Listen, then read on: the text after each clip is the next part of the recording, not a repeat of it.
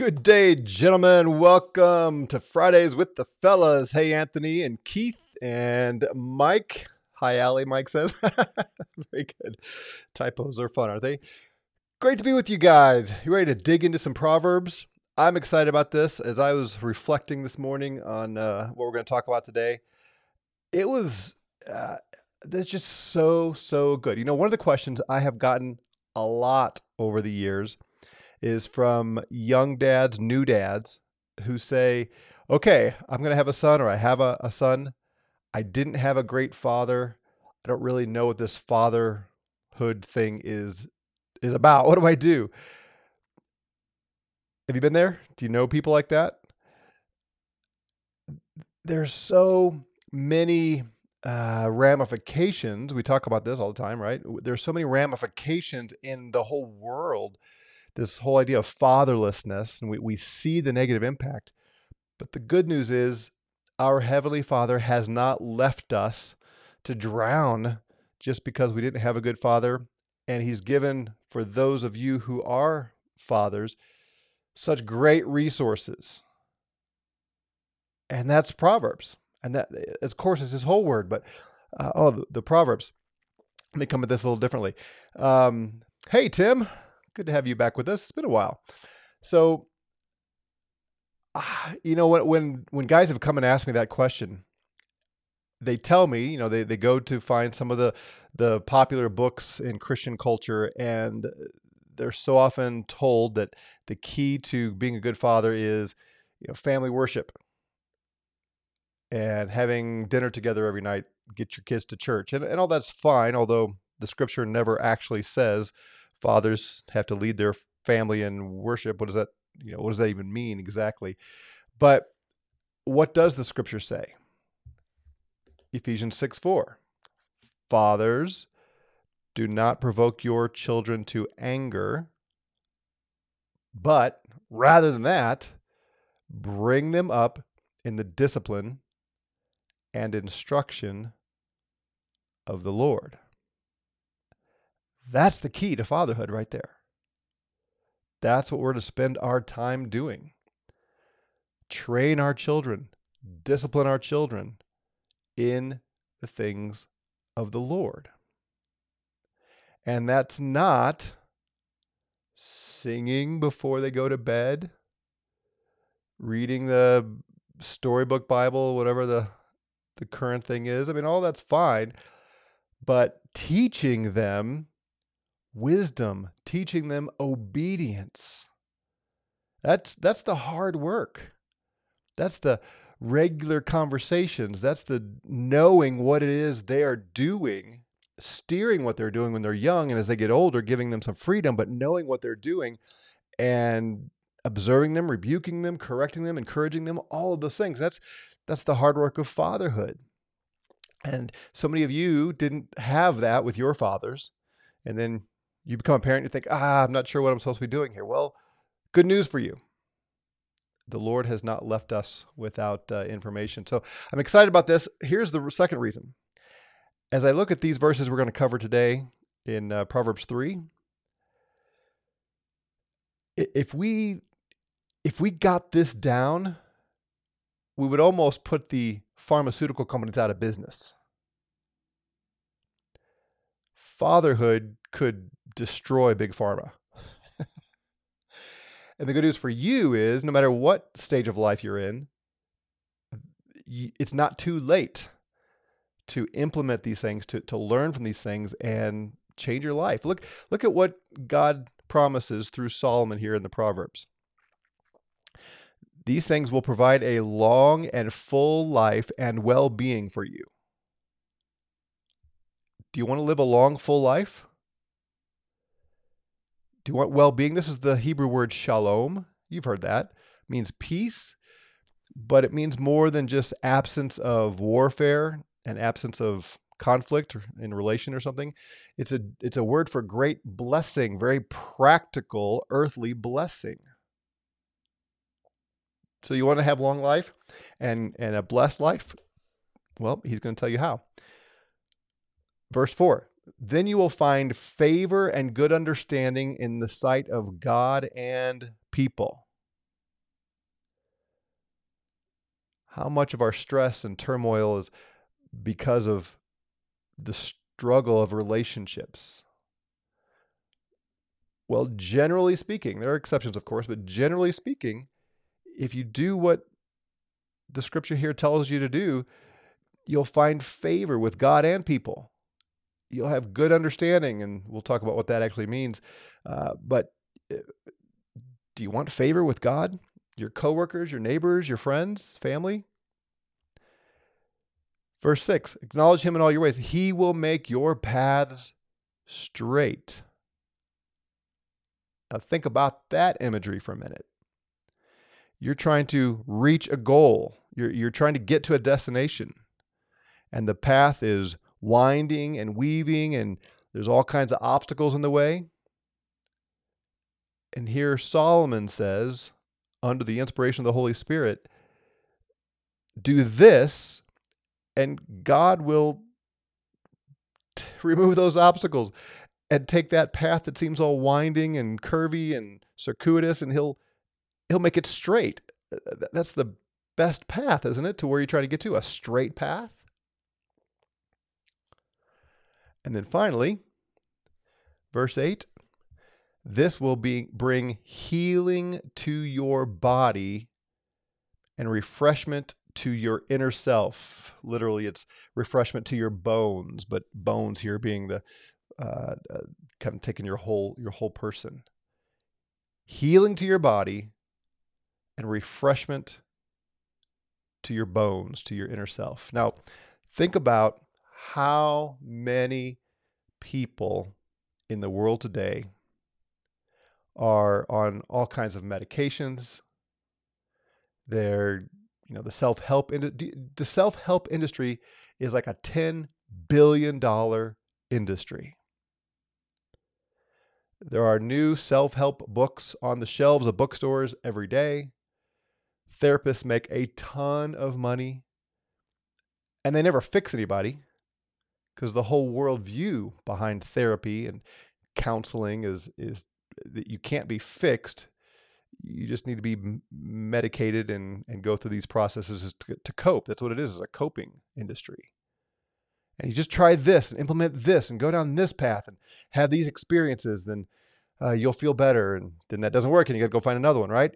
Here, the word of God is saying this will bring healing to your body and refreshment to your bones, to your inner self. Now, imagine living a life that is long and full and blessed with straight paths toward your destination, and your body is working the way it's supposed to, and your inner self, your bones, your inner life is refreshed. Would you need to be on medication and go to therapy? Would you have ulcers, et cetera, et cetera? It's here in the Word of God, right? I'm not promoting a book written by some random man, some guy that I found helpful or whatever. This is the Word of God. Do you see? Do you see what's happened? As fathers have stopped being fathers and stopped teaching the word of the Lord, we have all of these problems in the world, and there's all these solutions that can't actually provide help. So for you, first, if we're going to do this well for others, first we got to pursue these things for ourselves, and then we can teach somebody else. And I'm telling you, I tell you this every Friday, so especially young men are hungry. They are starving for this. See, I get so excited about Fridays because Fridays follow Thursdays. See how smart I am? And Thursday nights are when our men from our fellowship get together and we talk about these things, and we keep attracting young men, and they are just soaking this up and they're implementing it. Last night we were talking about how some of these guys were applying the things we talk about to their lives and seeing this. God is faithful to his word. It's good. It's good. It's hard work in some ways. It's also rather simple. Well, let's take a look. Good morning, Hugo. Glad you could join us as well. So Proverbs 3 starts, my child or my son, do not forget my teaching. Don't forget. What does that tell you? We are prone to forget these things. As you read the Proverbs, you see a lot of repetition, don't you? My son was commenting on this the other day. I think the same proverb is quoted, 3 or 4 or 5 times through here. Yeah. You know that Solomon repeated these things again and again and again. That's what all good teachers do because our students forget. In fact, 2 Thursdays ago, we spent like an hour on one particular aspect of Proverbs 1. And we had rich, great discussion on it. And then last night I said, hey, so let's just review last week. Do you remember that big topic that we really spent a lot of time pondering? And nobody could remember. Nobody could remember. They remembered other things, but this one area that we spent so much time on, they didn't remember the conversation until I mentioned it. Yeah. We forget. Fathers, don't ever be afraid to repeat the lesson again and again and again. And for yourself as a student of God's word, you need to remind yourself of these things over and over again. My son, don't forget my teaching. But instead of that, let your heart keep my commandments. Like your mind, you probably know this, the Hebrew word for heart is not the seat of emotions. That was the bowels. So, gentlemen who are married, go to your wife tonight, snuggle up to her and say, baby, I love you with all my bowels. And then when she slaps you, say, well, I'm using the Hebrew. Heart in the Hebrew is the place, what we would call the mind. This is the area of thinking and decision-making and that kind of thing. So he's saying, my son, don't forget my teaching, but let your mind keep my commandments. It takes some effort focusing our mind. If you do, Solomon says, they will provide a long and full life and well-being for you. Peace, shalom. All these things we're talking about through the book of Proverbs. God is telling us here, if we will commit these things to our memory and act on them, follow them, we'll have a long, full life, full of God's blessing. And we think of what we've already seen. Chapter 1, the beginning of all this is fearing the Lord. If we're more concerned with what the Lord thinks than what the world thinks, what man thinks, what our wives think, what our kids think, our coworkers, our boss, our neighbors, if we don't live our lives in fear of their opinions, but instead we're concerned with what God thinks, it'll lead to a long, full, blessed life. We talked about avoiding those people who want to lead us into sin. Don't run with the wicked. Don't listen to the one who says, hey, we can get rich. We go and assault this guy. Don't do it. Don't follow the adulterous woman. She's flattering. She's attractive. She wants you. Run. Or else you're going to fall into the trap. The trap is laid for you if you hang out with these people, if you allow them to seduce you. Don't do it. Lady Wisdom, we saw in chapter 2, Lady Wisdom is crying out day in and day out. Just come follow me. Receive my correction. Learn from me. Pursue me like a hidden treasure in the backyard. That's all. It takes work. Wisdom doesn't just plop down in our head. James, what does James say about wisdom? Some of you know. What does James tell us about wisdom? I'm going to give you a second because I know we're on a delay here. Some of you know this, and we'll come back. So then he goes on here in chapter 3, verse 3. It says, do not let mercy and truth leave you, but bind them around your neck. Write them on the tablet of your heart. Then you will find favor and good understanding in the sight of God and people. Mercy and truth. This word mercy is a hard one in the Hebrew, and it's translated different ways. It's the Hebrew word chesed, and it is often translated loving kindness. Sometimes it's translated covenant faithfulness. The Septuagint, the Greek translation, usually picks a word in the mercy category to translate it. I think NAS here, has kindness. Do not let mercy and truth leave you. Bind them around your neck, like wear them like a necklace. Put them like a tablet on your heart. Have them close to you all the time. Think about those bands that people wear on their wrists all the time now, with maybe a name of a loved one or some sort of proverbial statement or catchy phrase or whatever. It's that kind of thing. Have it close where you can, or it just doesn't leave you. Well, what is that? Mercy and truth. And if you do, it says you'll find favor with man and God.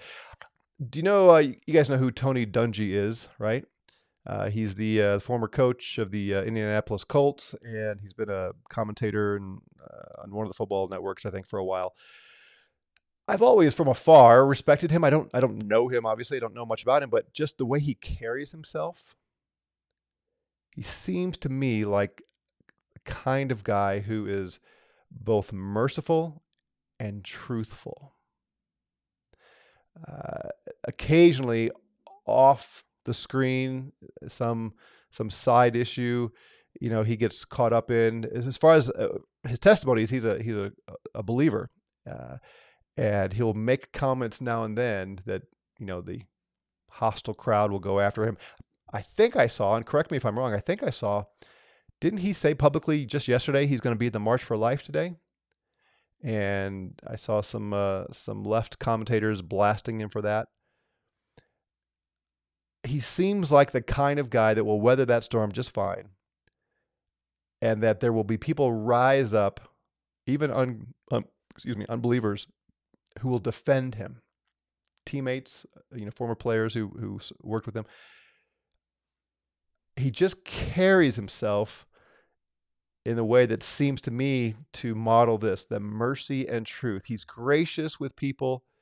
He's kind, but he doesn't seem to compromise. And people like this. You have people like this in your own life, I'm sure.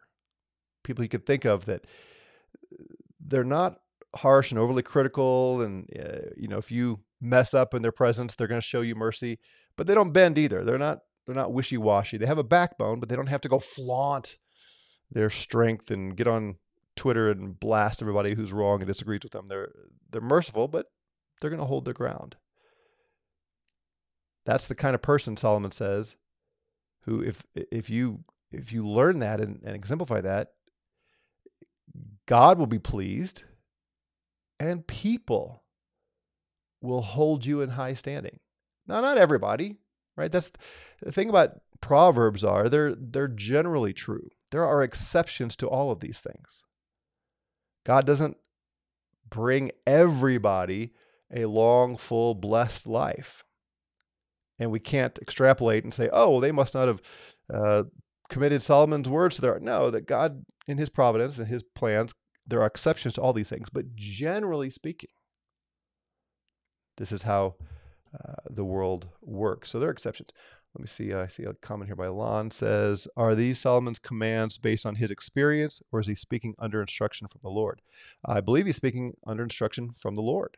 Remember, he asked the Lord for wisdom, and the Lord gave it to him, and now he's writing it. So I'm sure his own experience plays into this. He learned some hard lessons in his life, but no, I believe this is the word of God, inspired by him. This one we know, verse 5. Some of you have memorized this. Trust in the Lord with all your heart. Remember, that's more the mind. And do not rely on your own understanding. Acknowledge him in all your ways, and he will make your paths straight. So we're trying to get from point A to point B. We're on a path toward a destination. We're not exactly sure the best way to get there. We're not sure what we're supposed to be doing. We think we know we're supposed to head that direction, but how do we get there exactly? this road I'm on, this journey I'm on, it seems filled with twists and turns and all kinds of obstacles. How do I find the direct path? Solomon says, trust the Lord. Not with some of your heart, not with some of your mind, with all of it. And don't rely on what you think. And know him is literally what it says. Know him, acknowledge him in all your ways. We know this is true when we do it, don't we? I'm sure we could all give examples. We got to trust him. Nobody answered my question. So James talks about wisdom and he says, God will give wisdom to anybody who lacks it if you just ask. And he says, but if you don't believe that God will grant wisdom, you're double-minded. God's not going to answer that prayer. He's not going to grant you faith if you ask, but you don't really believe he's going to do it. He's a good God, a good father who loves to give good gifts to his children. He loves to give his spirit, and he loves to give wisdom, which is very similar to here. Trust him with all your thinking. You're trying to figure this out, whatever it is, in your business, in your family, in whatever decision. You're not sure what the straight path is. Trust the Lord. And you've got all these doubts in your mind, all these voices in your head that are throwing fear and doubt in your mind. And you have to shut those off and say, no, those are all based on my reasoning. I'm going to trust the Lord. I'm not going to lean on what I know to be true. I'm going to trust the Lord. I'm going to acknowledge him and look for the straight path. Now, the problem is he doesn't always do this 3 minutes after we ask, does he? Sometimes it's a daily walk of faith for a long period of time. And again, James tells us he's testing us. He's trying our faith.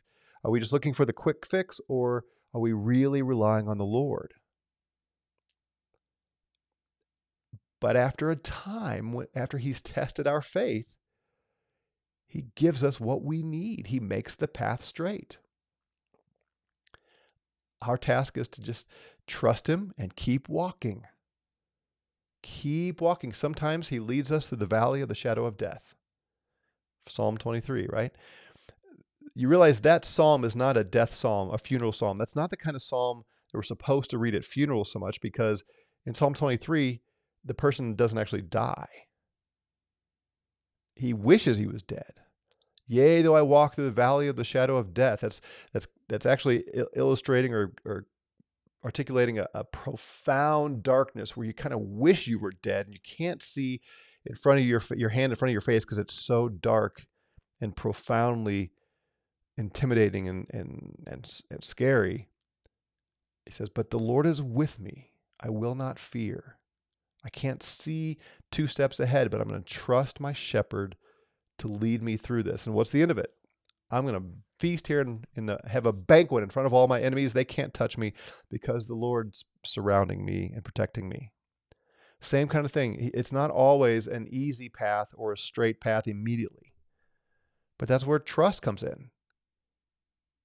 Are you willing to hang on to the Lord and believe him? Not just believe in him, but believe him and acknowledge him no matter what's happening, and trust that he will make the way straight. That's what he says. All right, finally, our time is getting away from us here. Don't be wise in your own estimation. How often do we think we have it all figured out? We think other men have it all figured out. We're going to go to, again, the gurus, the doctors for everything. We're going to the psychologists and psychiatrists and all the experts. I'm so tired of hearing about experts. Don't be wise in your own estimation or in the estimation of those who claim to be experts. Fear the Lord. Turn away from evil.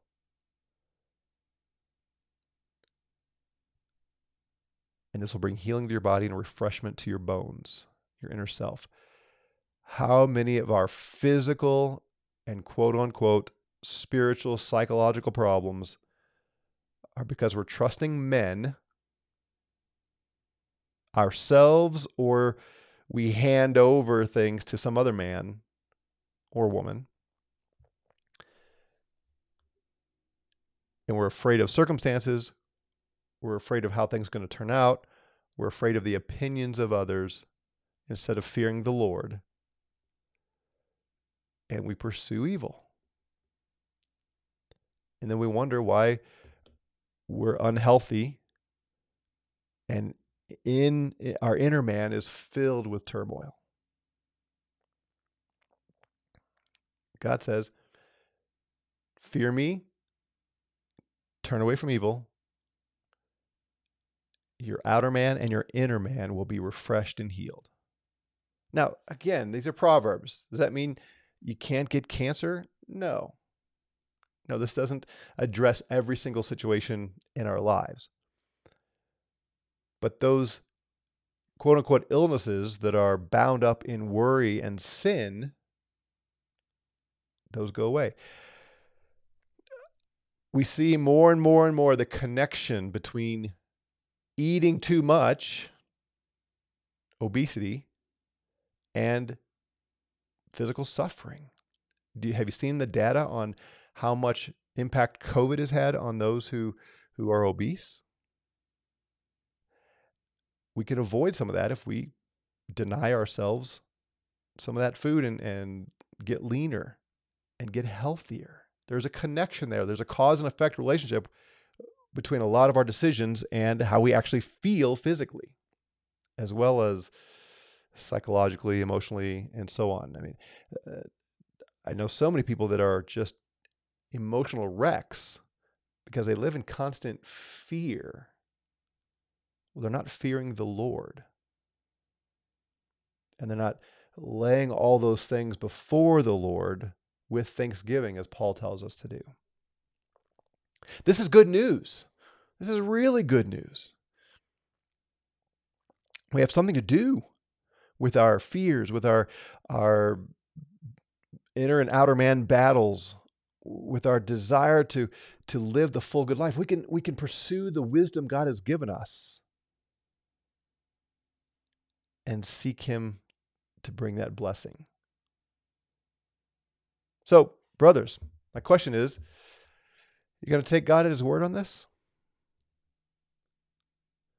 You can examine yourself and say, what areas, as we go through Proverbs and you go through it on your own, what areas of Solomon's teaching am I not pursuing?